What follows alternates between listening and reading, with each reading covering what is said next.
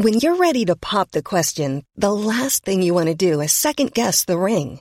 At BlueNile.com, you can design a one-of-a-kind ring with the ease and convenience of shopping online. Choose your diamond and setting. When you find the one, you'll get it delivered right to your door. Go to BlueNile.com and use promo code LISTEN to get $50 off your purchase of $500 or more. That's code LISTEN at BlueNile.com for $50 off your purchase. BlueNile.com, code LISTEN. Hey, I'm Ryan Reynolds. At Mint Mobile, we like to do the opposite of what Big Wireless does. They charge you a lot, we charge you a little. So naturally, when they announced they'd be raising their prices due to inflation, we decided to deflate our prices due to not hating you. That's right. We're cutting the price of Mint Unlimited from $30 a month to just $15 a month. Give it a try at mintmobile.com/switch. $45 up front for 3 months plus taxes and fees. Promo rate for new customers for limited time. Unlimited more than 40 gigabytes per month. Slows full terms at mintmobile.com. You are listening to Missed Apex iRacing Podcast. Let's get faster.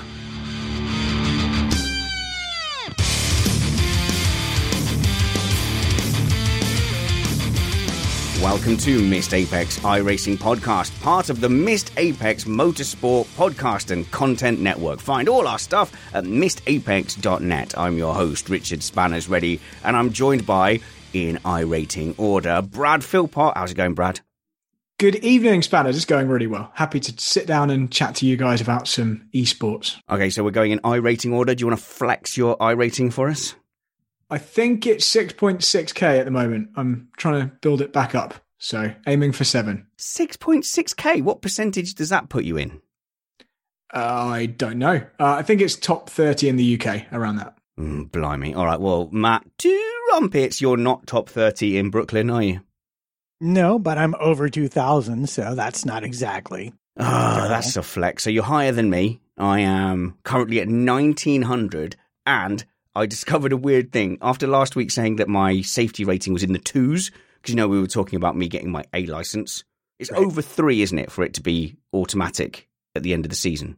I think so. And then it's 4 for an immediate promotion. So we found out yesterday that iRating doesn't just do safety rating based on like the race you've had and the incidents you've had entirely. It also does little jumps to stop you going up and down licenses. So I was at 2.9 yesterday and I had a very clean race. I think I had a 0x and it jumped straight up to 3.65.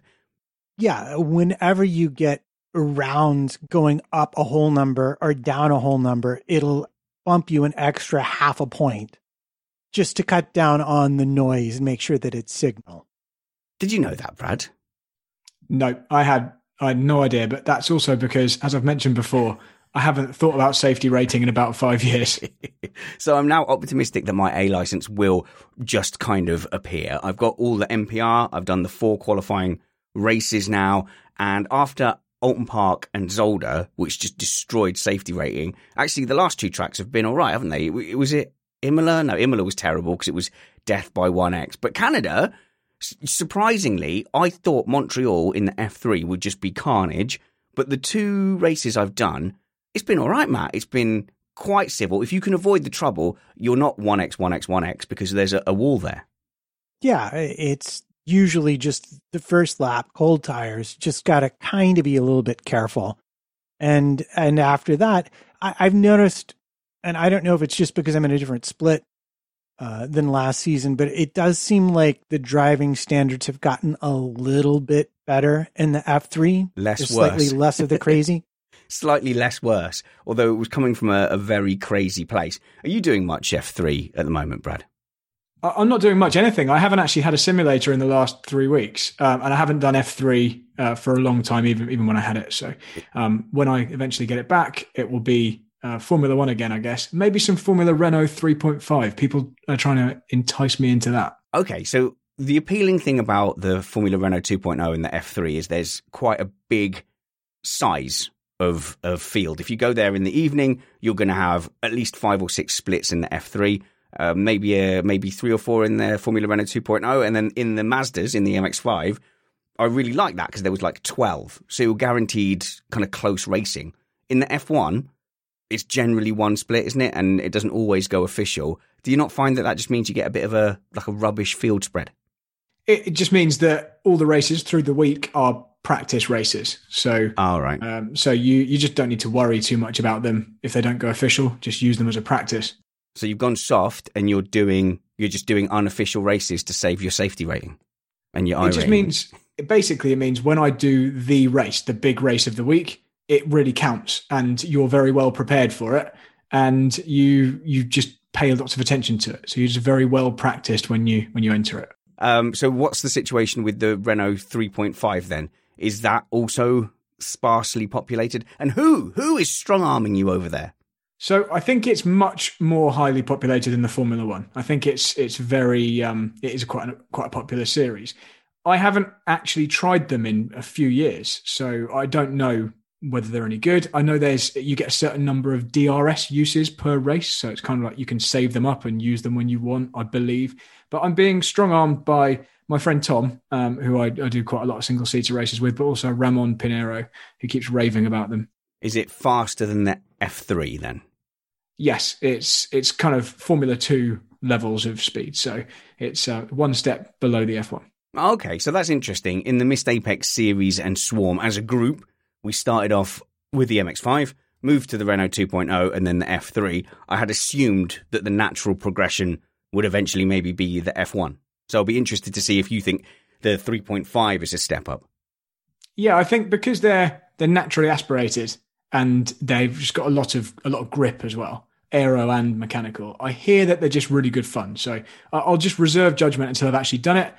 So looking forward to giving it a try. But I do find, I don't know about you guys, I need to focus on one series to do well at it. If I'm jumping in all different cars, I'm never good enough to, never happy with my performance. I'd rather just focus for a whole week on one particular car. So from a content point of view, I've been trying to just jump in and do more stuff, or at least explore iRacing. So I had a brief fascination with the Lucas Oil trucks on the rallycross, jumping over those big jumps. I've been trying out doing ovals as well. The kids, my two kids, my 9-year-old and 10-year-old, are really into the ovals at the moment. They've been kind of reigniting their love for jumping into the sim.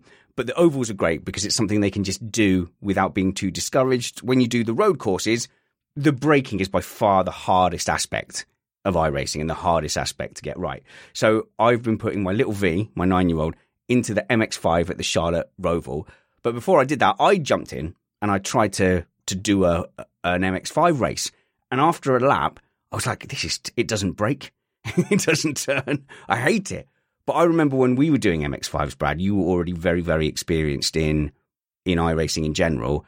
And you came and sort of almost charitably jumped on our MX-5 sessions. What was that like going kind of back down to the rookie road class? Yeah, it was a while ago now, but I just remember it felt exactly as you just described. It's just everything feels worse. It feels like the car isn't doing what you're telling it to because you've become so accustomed to something which is responsive that slows down quickly, turns when you tell it to turn, doesn't need that much steering lock, just has loads more grip. So yeah, I always find it harder going down to a car like that that's on road tires, no downforce, and just feels slow. It feels like you're driving around with the brakes on. But Matt, I remember at the time doing those MX-5s, it definitely didn't feel like that going up. And I think this is the theme with iRacing progression. On the way up, everything feels, intense. It felt so realistic. But when I went back, it felt like a toy car almost. Well, I think it's just you get used to things coming at you more quickly. And I think, as Brad says, that you can get very dialed into a single car, and then any other car is not going to feel good because it's simply you're having to think more about making it do what you want. You're having to relearn how to manipulate the car into doing what you want. Yeah. But I will say, I think the MX-5 they have now is a far sight better than the one we were racing. Because I was in one not too long ago. I was like, oh, this drives a lot better than I remember it driving. So either I've improved tremendously or they've gotten the models to a little bit closer to reality. Maybe. So I'm getting little V into it. And you probably noticed this with kids on kart tracks as well, is once they turn into a corner, they keep turned, if that makes sense. So they keep the steering lock on, get the accelerator on, and then spin. And you'll see it at any kart track, even with grown-ups in a rental kart. So I'm coaching her, and I'm like, right, get it turned into the apex. And I see that she's turning, and she's about to spin, and I couldn't think of like the words. So I'm like, right, open up the steering. She's like, huh? What do you mean open up the steering? So I went, unsteer. And she got that, and she unsteered. So there's me yelling at my 9-year-old, steer, unsteer, brake, steer, unsteer. And now in my head, when I'm trying to stop myself oversteering on exit, I'm hearing my own voice yelling, unsteer.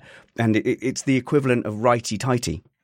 Yeah, we've gone over this before, I'm sure, but it's so important for people to make sure they are aware of where they're telling the car to go, and that they know that the car is going to go where you point the front wheels. So it's pretty crucial that you're telling it the direction that you actually want to go, not where you wanted to go 2 seconds ago before something else happened and distracted you. So that's one of the key things people need to be aware of. It's interesting with the kids, like the instinct to turn into the corner is there, but the instinct to turn out of a corner isn't there. Like, you have to deliberately go for the exit. So that's been fascinating revisiting it with them. All right, so let's get to the meat of today's show. We are going to talk about some rig stuff, because Brad is in a strange rig situation. I'm in a dual rig situation, as I'm between rigs, and I'm yet to sell the old one. So I did a side-by-side between old and new. But first, I want to talk a little bit about attacking and defending. Now, did you catch me and Van Geen's Barcelona video, where we tried to kind of do a little demo video of a lap around Barcelona? Yes, I did, although I cannot remember specifics, so you're going to have to refresh me. So the Barcelona was where we did our round 3 of the Missed Apex F3 series, and instead of doing a hot lap at the beginning of the broadcast, me and Van Geen put together a lap where it was basically Van Geen was about half a second a lap down on me, because he had colder tyres and more fuel. So even though I had pace on him, as you have said in the past, I have zero racecraft. So the video was basically me trying to get around Van Geen and trying to find ways to poke and prod inside, outside, and him masterfully, against weak opposition, just defending. And I think if I had had 100 laps in that situation, I was not getting past him. So just interesting, like, even as my pace has increased a bit, my racecraft hasn't. And I think that is my next point of focus.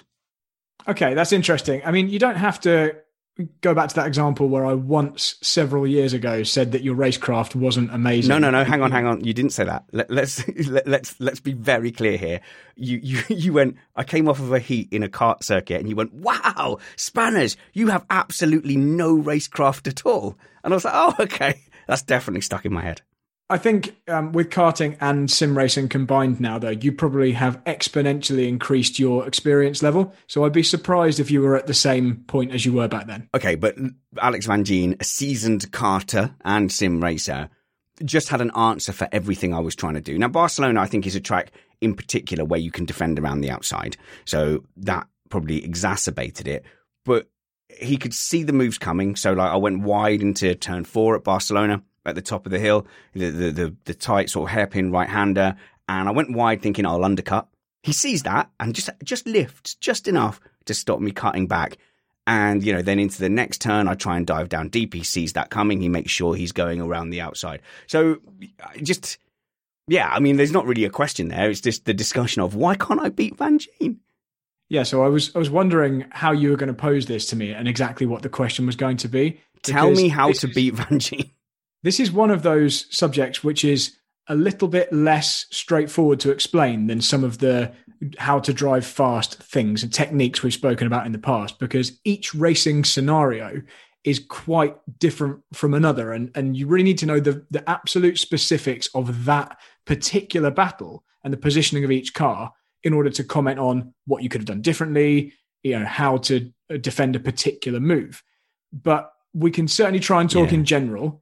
But bearing in mind, these things are quite organic. Of course. And that's great, because it means we can break it down, and we can start off general and then break it down into several tiers over several episodes. But Matt, I always feel like in the pack, you're a little bit more aggressive and a bit more decisive than I am. And I will find if I am in a pack, in a train of equally paced drivers, generally I'll find myself falling back, because I don't want to cut them off and have a crash. I don't tend to go up the inside. Do you know what I mean? I'm just less decisive. And in that equally paced train, I'll just end up at the back of it. Well, I am glad that I've managed to give you that impression, because I'll be honest, it does not always feel like that when you're in the midst of a heated battle. I don't know. For me, it really, there's two judgments I make. Is this person fundamentally faster than me? And how far away am I from the finish given that information? And if the person is fundamentally faster and I'm not even halfway through the race, once they get a sniff, once they get alongside, I judge it to be less risk to simply let them go rather than risk crashing, trying to defend a position that I'm almost certainly going to lose down the line anyway. You've definitely got to assess your opponent, haven't you? So for example, in the F3 at the moment, as much as we were saying it's not crashy, about a third of the field does end up either spinning or crashing out, and then or not qualifying. There seems to be a trend for not qualifying, or the guys who just fluff both their quali laps. So if there's a name that wasn't on your relative box 2 laps ago, and then suddenly he's within 2 seconds, yeah, I'll just let that guy go. But Brad, you at the very kind of top end of pace, is there ever any times where you go, it's not worth a pass here, or is it always finding a way by? If you are faster and you've caught a car, regardless of what stage of the race you're at, if they are in a position where they're going to be holding you up because you've caught them on pace, unless there was a real reason for you to wait, like you were saving fuel or something to that effect, you would always go for it, really. And you'd actually want to do it sooner rather than later, because particularly in single seaters, downforce dependent cars, you're going to start damaging your tires the longer you're sat behind them. And obviously, if they're holding you up, then they're holding you up. You don't want to be losing time in general in the race. It's slightly different as well in the Formula One that I drive, because the tires are quite fragile. So being in someone's aero wake does damage your tires pretty quickly. So again, you have to be quite decisive in when you make the move. And I guess you don't often find yourself in the position that me and Matt do, where suddenly someone who was 10 seconds behind is behind you. But I'm imagining you have experience maybe in the VRS having to defend faster drivers. I'm often having to defend faster drivers, particularly actually when the strategies overlap. If someone's on a fresher set of tyres, or if you're on an old set of tyres, something like that. But even just in general, I'm not the very fastest person out there. So obviously we're all in splits relative to our ability. So I will quite often be in splits with some very, very quick people who are just quicker than me. And you do have to make a decision on how early in the race you are. Do you want to fight this particular battle, or is it better to wait until be as quick as possible for as long as possible and fight the people who you're realistically battling later in the race? Well, this mirrors my experience in the Nordschleife race, because after my pit stops, I was in a GT4, but I got stuck in amongst the leaders of the TCR class. Is that faster, slower? Slower. Brad's saying more or less the same? Yeah, quite often TCR and GT4 cars are kind of lumped into the same category in lots of motorsport because they're so similar on pace. But I take it in iRacing, the GT4 is a little bit quicker. Okay, so you found yourself held up by a pack of slower cars? Just a couple. And getting round them was really the most terrifying overtaking I had to do, because the people I were overtaking were at the front end of the slower field, and they were very good. And because I had pitted, we were racing for position. So it was not blue flags, let them go. And I wound up having to make some terrifying overtakes to get around them. They weren't going to hold me up because they knew my car was, 10 seconds a lap faster, but they were not going to make it easy either. Yeah. Okay. So that's multi-class. So for now, let's keep it easy and talk about when we're kind of in the same car. So something like F3 or Formula One, I guess. Let's start with why we lose time in the battle. So I think it might sound obvious. It's because you're having to take more track because you're not taking the quickest lines. But fighting at Montreal, for example, when who was it up ahead? It was Colin Ward. Colin was fighting up ahead with a group of 3 people. I could catch them when they were fighting, and I was maybe 3 or 4 seconds a lap. As soon as they shuffled into an order and settled down, I couldn't touch them. Yeah, so depending on how ferociously people are defending and battling, you can be losing a lot of time. And actually, you can lose It's quite a big range of how much time you can lose. I've quite often been in a position where I've been defending so hard and hanging someone right out to dry, and you could be losing seconds per corner in that situation. And then if it's just like a typical battle where someone's making a pass attempt and it doesn't come off and it's defended against, you can still be losing, a second or a couple of seconds over a lap. So yes, definitely there's a lot of time loss. That's something to take into account as the attacker or the defender in any situation. Can you afford this time loss? Quite often, there might be a train of cars approaching you that you are going to have to deal with the longer you defend from this particular person, whereas you might be able to make it to the end of the race just losing this one position if you don't fight them too hard. So you really do have to make a judgment call on what's best for your own race. Yeah, and it can depend on where's the main passing point on the track as well. So at Montreal, it's kind of the long back straight. If you're in touching distance from the final hairpin, you're going to get a chance down the back straight. So today, someone was behind me, but in sector 1. So we've got all lap to go before we get to that long straight. So I make him follow me through the chicanes. I take it nice and easy. And by the time we get to sector 3, the car behind him has caught him. And then all of a sudden you see that gap disappear behind as well. So you can kind of use that to draw people in, if you like. But it's it's interesting. It's that choice for me in the midfield as to whether to let the car go and then hope that means I fall down the train faster, or to try and shuffle them back and make their life problematic. There are, of course, some situations where it's actually better to not be the leading car until you want to be. Maybe Spa, for example. That if you're not leading on the final lap, you're just tucked in second place. That can quite often be the best place to be, because you'll be able to slipstream past at the end of the Kemmel Straight, and then you're in front for all the part that they can't pass you through. So yeah, there's so many factors that come into this, and we haven't even got down to the nitty gritty of a battle itself and the track positioning. No, not at all. This is still, should you have the battle? It's whether to yield or to have it. So as a quick aside, today, someone was down the inside of me on that last hairpin at Montreal, and I thought, he's definitely going to get me down the back straight. I know what I'll do. I'll let him send it down the inside, go around the outside so that I've got the slipstream all the way down the back straight. It didn't work because I sort of fluffed the hairpin. But yeah, now we're starting to get into just really thinking about it, like actually having some 4D chess going on instead of just trying to go fast.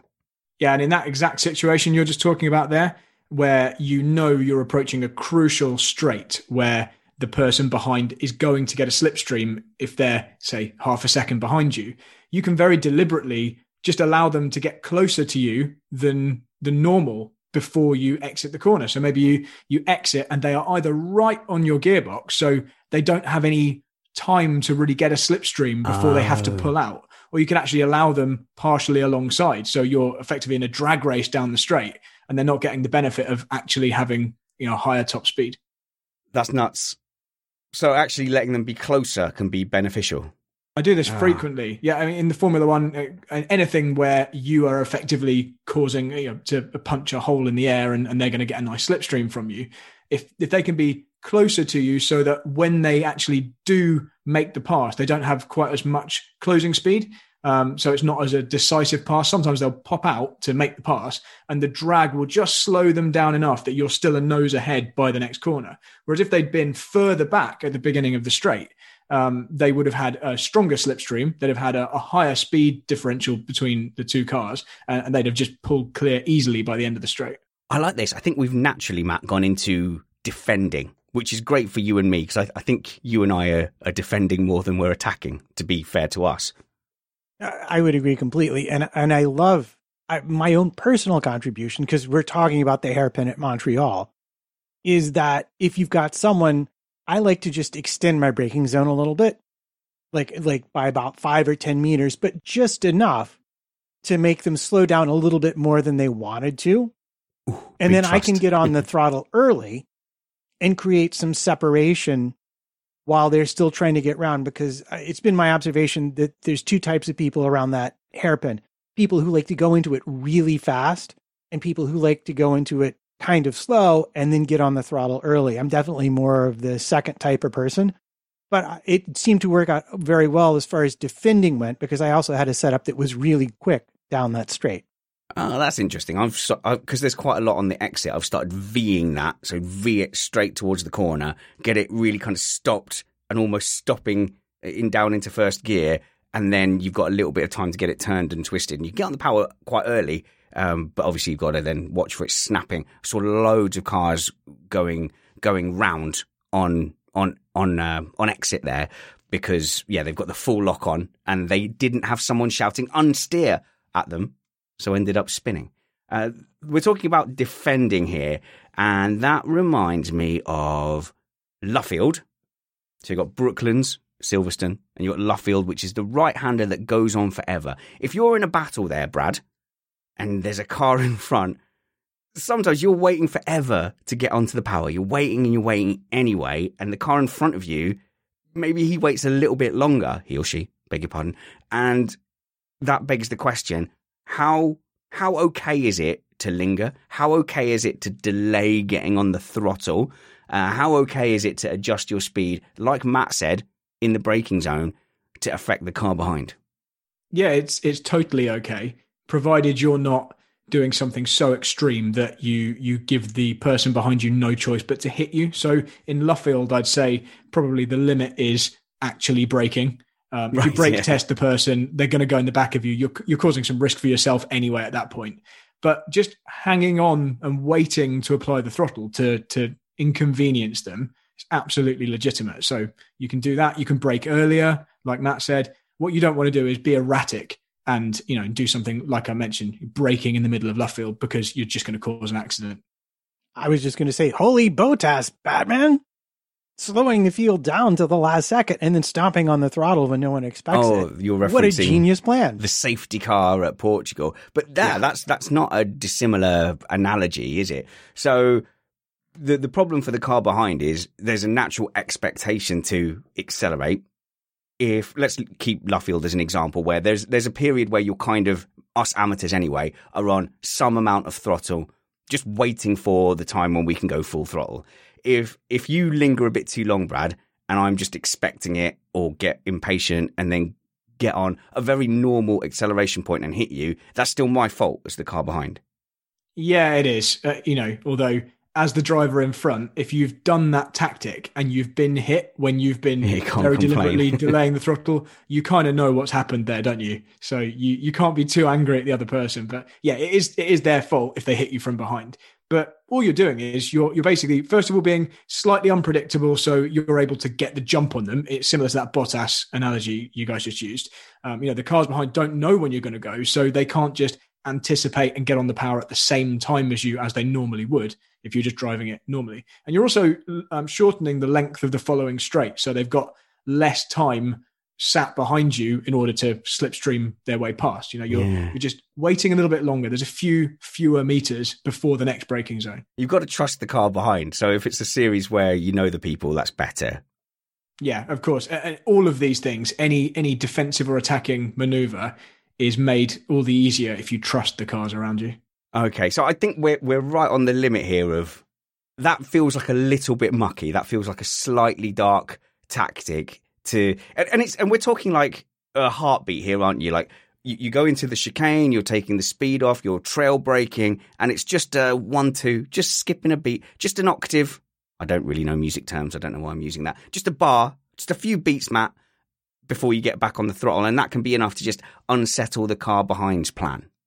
Yeah, well, and it's the same thing with braking. If I normally brake at the 100-meter marker, and I brake at the 110 marker, and I brake a little easier and a little bit longer, the car from behind suddenly has greater closing speed, and they're going to take more speed off than they want. Just that little tiny bit. You're not really brake checking them. Yeah. You're simply taking a different trajectory into the turn that gives you the advantage exiting it. And it's not just like he's not doing his normal braking just from earlier, is he? He's lengthening it. So. Yeah, I haven't just stopped on my brakes at like the 3 marker instead of the 1 marker going into the final corner Matt, in Canada. That was an accident. It's because in VR, it's not always crystal clear. So I broke at the 3 instead of the 2. Matt was a second behind me and he absolutely shimped and moaned for the rest of the race because he was behind and that let the guy in front close up. That was just a misjudgment. I'm very, very sorry, Brad. So whilst we're on, so I like this. I like the way we're talking about this because we're straight into the things you're allowed to do, but they're a bit naughty. So this is good. This is a good topic. On this same subject, in terms of attacking, it's quite similar to when you feign a move, and I find this works a lot on iRacing. You feign a move that you are not going to attempt. You have no intention of dive bombing this person. But just at the last minute, you kind of hover in their mirrors and make a bit of a dart to the inside, totally under control. You know, you're not going to lose, you're not going to lock up a front wheel or anything. You're not going to hit them. You're just making it look in their mirrors like you might be diving down the inside. And quite often, if that driver is aware and they are paying attention to their mirrors, they will just leave a car's width, which they weren't going to do. And that suddenly opens up your overtaking opportunity, or at least some advantage to you for the next corner. That works on me. If you do that on me, it works. And I don't know if this is a VR thing, but the objects in the little small virtual mirrors are way closer than the big bar mirror that you get at the top, to the point where I can't now not have those little pretend virtual mirrors on because it adds an element of realism. And when they're black now, it feels really, really strange. However, the objects seem so close. So yes, if you pull out even from like half a second back, it looks like you're about to take a dive. So that tactic definitely works on me, Brad. And it's also quite sensible as the defending car to, even if the person behind is doing this as kind of a sneaky dive, it's quite a good idea to leave them a bit of room anyway, because sometimes it will be real. So if you've got a little bit of a pace advantage on the car in front, so put yourself in the situation I was with Van Gien. It's a guy who's not going to be a pushover, but for whatever reason, in that time and place, I've got a bit more pace. When I had failed overtaking attempts, I knew I was going to get back to him. So is it worth staying offline in your lunge position? So you're showing him your full front wing in the mirror and basically sacrificing a little bit of your entry to just go around and to continue that role play, if you like. Like, you don't necessarily want to dive back to the outside through their dirty air, if that makes sense. Yeah, normally by that point, it's too late to change your mind and go back. You're kind of, you're taking a little bit of corner entry speed sacrifice for the opportunity to force them into an error. So you're not going to do it in a way which is going to massively slow you down. You're just hoping that driver in front is going to leave half a car's width or a car's width that they weren't going to do before. Okay, so let's keep with our theme of using the defending driver as our point of reference. So I've got Brad Philpott there, who I've managed to keep behind me for 14 laps because I've so improved my wheel-to-wheel prowess. You show me your front wing in my mirror. I don't want to let you by. How do I know when I do defend you? How do I know when to take my apex? How do I know when to leave you room, try and defend around the outside, and even when to yield? Yeah, so the only surefire way to know is to actually see the other car in the mirror and be very aware of their position. There is obviously an element of judging the closing speed and the angle that car was going into the corner at. You can hopefully, depending on how aware you are and how experienced you are, work out where they're going to arrive. You're going to work out that, okay, I've pinched that driver tight there. They're going to have to have slowed down to a particular speed. Now I can cut back in because, I was going X amount faster than them. But again, this is all down to, it's very situational, and it's very much down to how much information you've been able to glean in the preceding situation. Okay. But you are defending, so you're going to take your normal braking point, maybe try and brake as late as you can to give yourself every chance of defending. As you get on the brakes, are you still on the brakes looking in your mirror judging, can I take the apex? Or is it too late by then? Do you have to, say, for example, turn one at Barcelona, when I was defending, I found I could go maybe another 10, 15 meters forward when I was defending round the outside, and that would allow me to then defend around the outside. So when are you making those decisions? Yeah, so it's all completely real time, and us three, all in VR, have this big advantage over flatheads because you can just look. If you're not sure, if the mirror isn't that clear, by the time you're in a wheel-to-wheel situation, I'm always just looking across at the driver next to me to change what I'm doing based on what they're doing. So if you can't see them, obviously you're going to have some kind of guesswork and leave a bigger margin. If you can physically look across at them and you know exactly where that car is, you can take a lot more liberty because you can you can really squeeze them, or, you won't have to go as wide as you might have had to go if you were half guessing where they were. When you're ready to pop the question, the last thing you want to do is second guess the ring. At BlueNile.com, you can design a one-of-a-kind ring with the ease and convenience of shopping online. Choose your diamond and setting. When you find the one, you'll get it delivered right to your door. Go to BlueNile.com and use promo code LISTEN to get $50 off your purchase of $500 or more. That's code LISTEN at BlueNile.com for $50 off your purchase. BlueNile.com, code LISTEN. Hey, I'm Ryan Reynolds. At Mint Mobile, we like to do the opposite of what Big Wireless does. They charge you a lot, we charge you a little. So naturally, when they announced they'd be raising their prices due to inflation, we decided to deflate our prices due to not hating you. That's right. We're cutting the price of Mint Unlimited from $30 a month to just $15 a month. Give it a try at mintmobile.com/switch. $45 up front for 3 months plus taxes and fees. Promo rate for new customers for limited time. Unlimited more than 40 gigabytes per month. Slows full terms at mintmobile.com. Hey there, it's Michelle Norris. I'm host of a podcast called Your Mama's Kitchen. When I travel, I'm usually looking for a way to find a taste of home when I'm not at home. And one of the things I love to do when I am at home is entertain. And Airbnb allows me to do that. When I was in California recently, I rented a house that had a great kitchen. And when we were sitting around the table, we were all thinking, we're in someone else's house. Someone could be in all of our homes as well. If you have a home, but you're not always at home, you have an Airbnb. Your home might be worth more than you think. Find out how much at airbnb.com/host. I like just to pick a real world example that I think people will know. Barcelona, which is the next up and coming F1 Grand Prix. We've just done turn 9 over the top of the hill, nearly flat out to the right. And then we've got what is now the remodeled turn 10. So it's a long straight into a big stop zone. It's a left-hander, this particular one. We found ourselves on the outside in this situation we're talking about, Brad. You've showed the nose down the inside. Am I in the wrong place? Then, generally, for that kind of turn, I'm on the outside.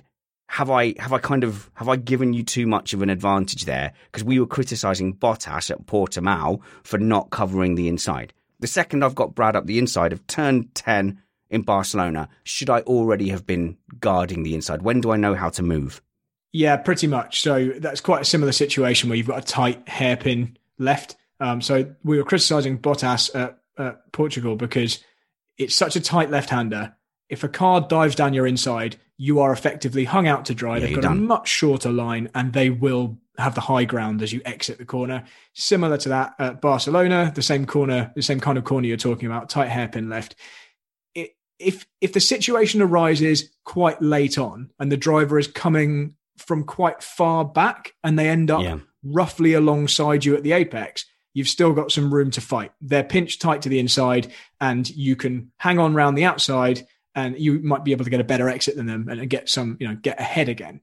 But if they're alongside you or very close behind you as you're approaching the braking zone, it's probably too late if you're staying on the outside. Because they're going to be so far past you up the inside that you'll have lost too much ground at that point. So there's two slight differences there. If they're braking late to get alongside you, the outside can be okay.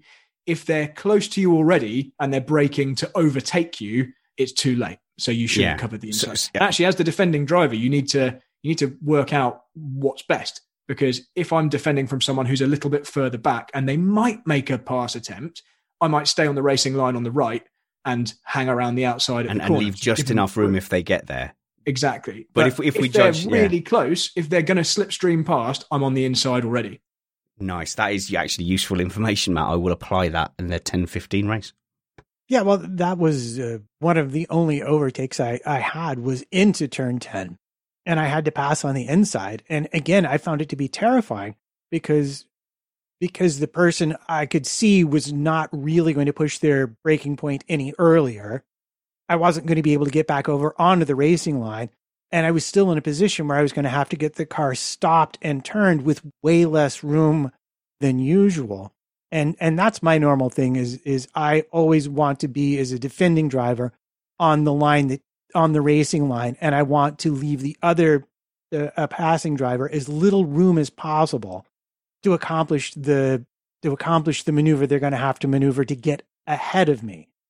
So let's say in this hypothetical situation, you've not been proactive enough. You've been Bottas and you've allowed the attacking car down that straight to get the inside, to get the positioning that they want.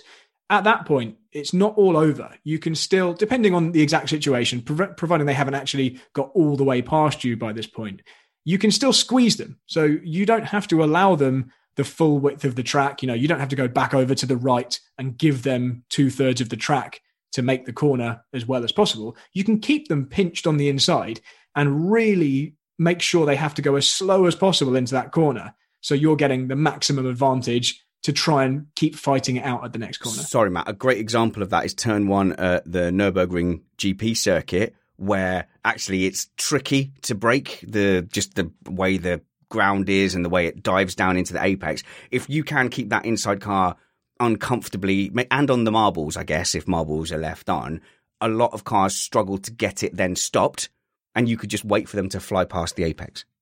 Yeah, exactly. So I'm going to ask you about this because this is very related to what you're saying. If I have a car, let's say I don't get a great exit out of the last turn at Barcelona. I'm going down the straight and there's someone, they're not close enough to just get all the way next to me, but they're definitely going to have enough on me to make a move. A lot of times I will try and occupy the exact middle of the track, and then I'll just see which way they are tending. Like it. And as they get closer, I will just start to move that way and make them go the other way and leave them as little room as possible to get round me that way. Well, this is great, Brad. We're talking about what can you do on the straight. Yeah, that's a very good technique, actually, Matt. Actually, quite an advanced technique. It's very good. So, yeah, you basically are becoming a bit unpredictable at that point. They don't know exactly which way you're going to go. They are hopefully assuming that you're not going to actually drive into them. So they know once they've committed to left or right, that you're not going to drive any further across than to where they are. But they have to make a decision. Do they want to go right or left? And down the main straight at Barcelona towards turn 1 is a real typical example of this. And so, yeah, kind of hovering somewhere in the middle and then just edging across to the side that they choose to go is actually a really good tactic. And if they were sensible, what they'd do is they'd pass you as close as possible to you to not allow you any room to move across. Because if they pass you on the right and there's a car's width between the two cars, occupy that. You can then pinch them up to the inside. Whereas if they pass you very close, a millimetre away from you, unless you actually make contact with them, there's nothing that you can do to make it harder for them at that point. So right. I've been terrible here, Brad. I've been terrible. As soon as someone's picked a side, I've gone, if they go inside, I go, right, well, I'll just resume all the way to the outside and prepare for the corner. I shouldn't be doing that at all. You should be doing that when you get to the corner. Yes. Because you want to basically give them no space until the last moment where you give yourself loads of space to try and really get the best possible entry to the corner and maybe cut back on them. So you give them no option but to break and enter the corner tight to the inside, for example. This is all good. You yourself have most of the track left to use when you decide to use it. This is exactly what I hoped we would be getting out of this, like actual legit defense. Because a track like Montreal, for example, you only have to hold someone up for a few corners before they get in trouble with the cars behind. So I want to get Matt's thing clear that he was talking about. So Matt goes in the middle and he goes, right, you choose. They decide to go left. Let's call that the outside. Matt will then start to come over left with him, just a little, just to try and narrow that option. If he continues going left and leaves any space, Matt also goes left to occupy the space in between the two cars. And the guy he's picked the outside, but he's got very little of the outside. Yeah, so it's actually, strangely, the two different situations, whether they go right or left, changes the reason you're squeezing them. If they go to the right, you're squeezing them to disadvantage them as much as possible. If they go left, you're squeezing them to give you the most advantage possible into the corner. Yes. Because assuming it's a right-hander. We're assuming it's a right-hander here, yeah. Yes, at Barcelona, for example, this is where this is the case. So brilliant. You're just trying to get as close to the racing line as possible so you can enter the corner as quickly as possible. I love it.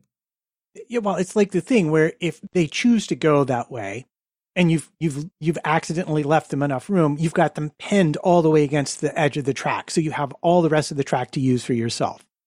And because you're on the inside, you can pick a later breaking point and really disadvantage them. On the other hand, if they see that starting to happen and switch lanes, now you've made them go a lot farther around. And the moment you see them go to the inside, you don't move anymore. And again, you're denying them the usage of the track. And then you can swing outside, slow up a little early, and try and cut back so as to get the jump on them around turn 3. Oh my God. I'm doing none of this, by the way, guys. So this is all such low-hanging fruit for me. I'm doing nothing. I'm more or less just waving people by, or as effectively I'm doing that by not employing any of these techniques. So I can't wait to get out there and start exploring these. This is a rich topic. There's loads to go, and I've already made notes on future episodes because we've not even close to finishing defending as the defending car. But the last topic I want to do here, because I do want to talk a little bit of kit. So briefly on this, Brad. Let's talk Rosberg defending against Hamilton in Austria in the Red Bull Ring. I think it was 2015. We had loads of arguments about this at the time. So I want to know if I can do a Rosberg. So it was a right-hander. Hamilton's got the overspeed. He's round the outside. Rosberg's decided to hold the inside. They get to the apex roughly at the same time. But at the early part of the apex, what Rosberg decides to do is effectively not continue turning around the corner in his lane. He moves all the way to the outside of the lane. And they're roughly around the middle of the corner, slightly before the middle of the corner, by the time they get to the edge of the track, and Lewis Hamilton has been very firmly shown the outside. So that's very much like a block pass, I guess. How will that go down if I do it in F3, in iRacing, against you? Yeah, so you are relying on the other driver not crashing into you. So we're just I'll put that out there as a caveat. You're assuming the driver you're battling understands the situation and they are in control of their car. Because if you just did this on a kind of low split with a bunch of people you didn't know, you're running a very high risk of having a crash at this point. But we're talking about what you're allowed to do and what, when battling an experienced, good driver, would be acceptable or would work. So I'm the inside car in all these scenarios we've been talking about, except rather than making a concerted effort to turn, I'll go all the way to the outside and effectively block you. Yeah, so assuming you've left me just enough space to exist, so you've run me right out to the edge of the track. I know the corner is turning off to our right, but the track is wide enough that I'm just having to stay left because you're on my right-hand side. I can't go through you, so I'm having to wait to turn until you allow me to turn. Yes. That's absolutely fine and legitimate. And if you're battling me, I will not drive into you until we get to the point where I run out of space. So if there was a wall on the outside and you keep squeezing me up until the point where there's a wall, eventually I'm going to turn right. But if there's grass, I probably am going to allow you to force me off the track rather than make contact and just moan at you on the voice chat. And at that point, you would be being out of order.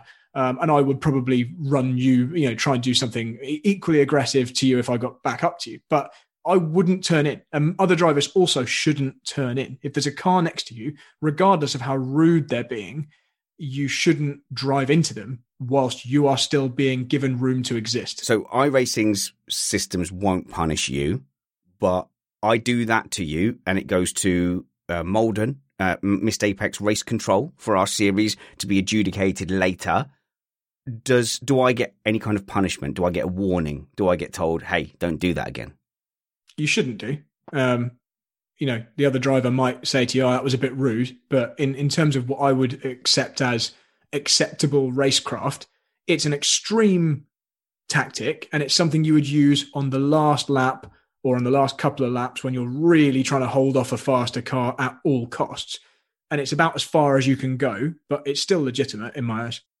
I would just add the caveat that if the car on the outside is unable to complete the turn because you went that far, then I see that as a penalty. And I see it as being very different as on the exit of a turn. If my front wheels are ahead of yours, I can pick my line on the outside and create that disappearing triangle, and you're eventually going to have to back off. So I can go straight, not turn right, make you go straight. But if I don't leave you room to get round with at least two wheels on the track, or at least one wheel on the white line, or whatever the rule is, then I feel like, for my personal sense of ethics, I have transgressed. I think I find myself on Matt's side of things, which I don't like.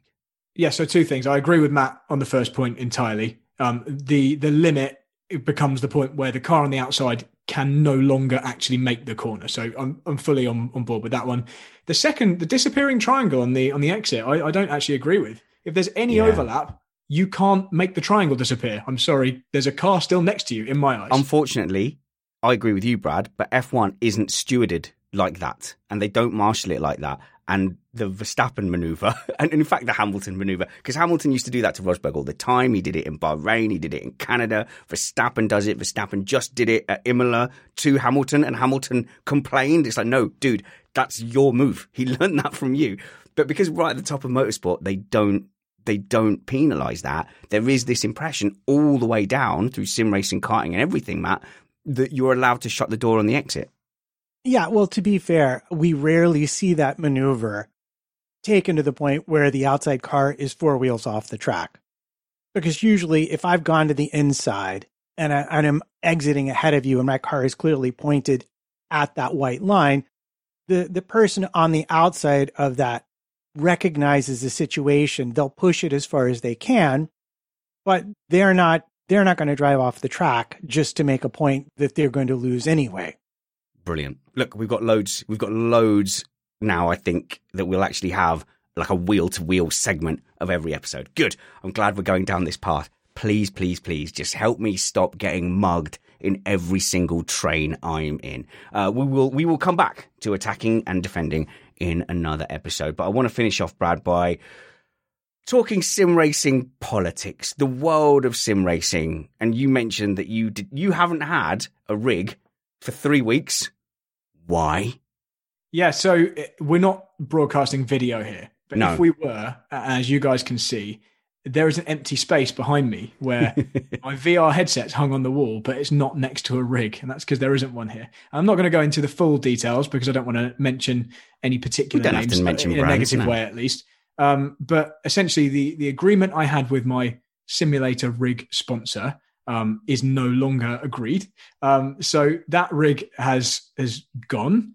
And it was great. I really liked it, as I've spoken about on here before. Yeah. But fortunately, I have agreed a deal with their main rival, who, in my opinion, are better anyway. And I'm getting the top of the range version of their rig, and it's on its way to me right now. But so, I already got Brad fluenced into getting the other one. Yeah. So don't worry, because all of these aluminium high-end rigs are essentially the same. But what's different is, I think what people would notice the most is probably the customer service experience and the quality of the interactions between you and the company. So you fortunately didn't have any issues, I don't think. No.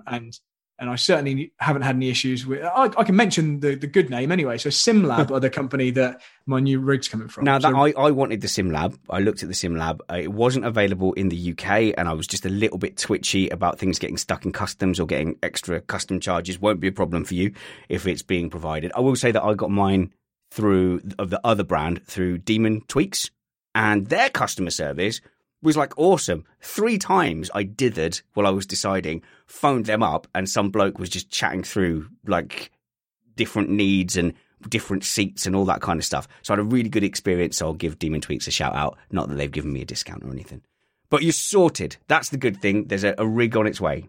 Yeah, exactly. And what's really nice is I didn't even go in and ask these guys to give me a free rig or anything. I actually was going, I kind of sucked it up, and I was at the point where I was just deciding, if I'm going to have to buy a new rig here, I'm going to get the one I really want, which was, it's called a P1X. And when I spoke to a couple of friends, and they happened to know the main guy in charge of the company, and after saying to him, after giving him my story, and basically saying I'm now without a simulator, he very kindly basically said, look, we don't want anything from you. If you think it's a good piece of equipment, tell people, but we're going to send you one right now. And so it's on its way. Well, so brilliant. I can't wait. And look, I'm more than happy for you to, all contributors are more than happy for you to talk about your partners and stuff like that and people who sponsor you. And I know that you'll give it an honest appraisal as well. So it would be interesting to get a side-by-side between those two brands. And I'm happy to talk about which brand is which in the future, when we're not so mardy at them. Yeah, exactly. And I'm keen not to slate anyone. But the reason that this is interesting, and this isn't a politics thing, the reason that I'm particularly excited about this is because this has given me the opportunity to completely re-profile my simulator room. So I've moved a few things around and given myself more space. And I'm going to make this new one into a dedicated single-seater position rig. So the seat is no longer a GT-style upright seat. It's this new thing called a Sparco GP, which is a simulator seat, but it's made by Sparco and it's made in a Formula One seat position. So very reclined. And I'm going to do my best to make everything ergonomically exactly as it would be if I was sat in a Formula One car. But you are a GT driver. You are a sports car driver.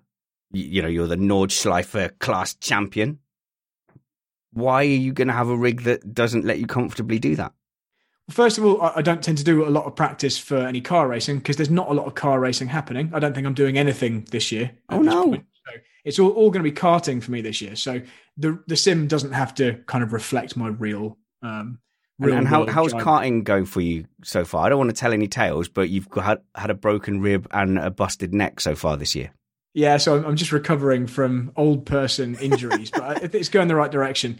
Basically, I'm just super excited about being back in a kart, and I'm going to be racing for a really good team at the next race. And yeah, it's been good. But anyway, the rig can obviously always be adjusted. So if I was training for Nürburgring 24 hours next year in a GT4 car or something, I can quite easily change it. But the fact is, the vast majority of my sim racing is doing stuff like you guys, single seaters. So why not make it exactly right for a single seater? I'm wondering how much you think it will make a difference. I don't know about you, Matt. I am fairly able in VR to kid on that my legs really are up in the air. Like once I'm in the position, it doesn't affect me too much. I can lose the fact that I'm in a GT seat position. I don't know. I mean, I strap my wheel to a desk. I've got my pedals balanced on some books and wedged up against a wall. You guys are playing in a completely different league than me when it comes to reality in your seating position. If anyone is actually interested, I'm going to be live streaming the build. So it's going to be the most boring live stream ever, but I'll also make a proper, time-lapse video of the whole process that you can watch in probably 3 minutes. But I'm going to put the whole 8-hour build video just as a live stream so I can chat to people. They can tell me what I'm doing wrong. I can give them my full live experience in the sim room here. If you want, I will volunteer to guest as a snooker style commentator. And he's reaching for the 8mm. That's a mistake. From here, from this distance, it is hard to tell. Looks like a 6mm from here.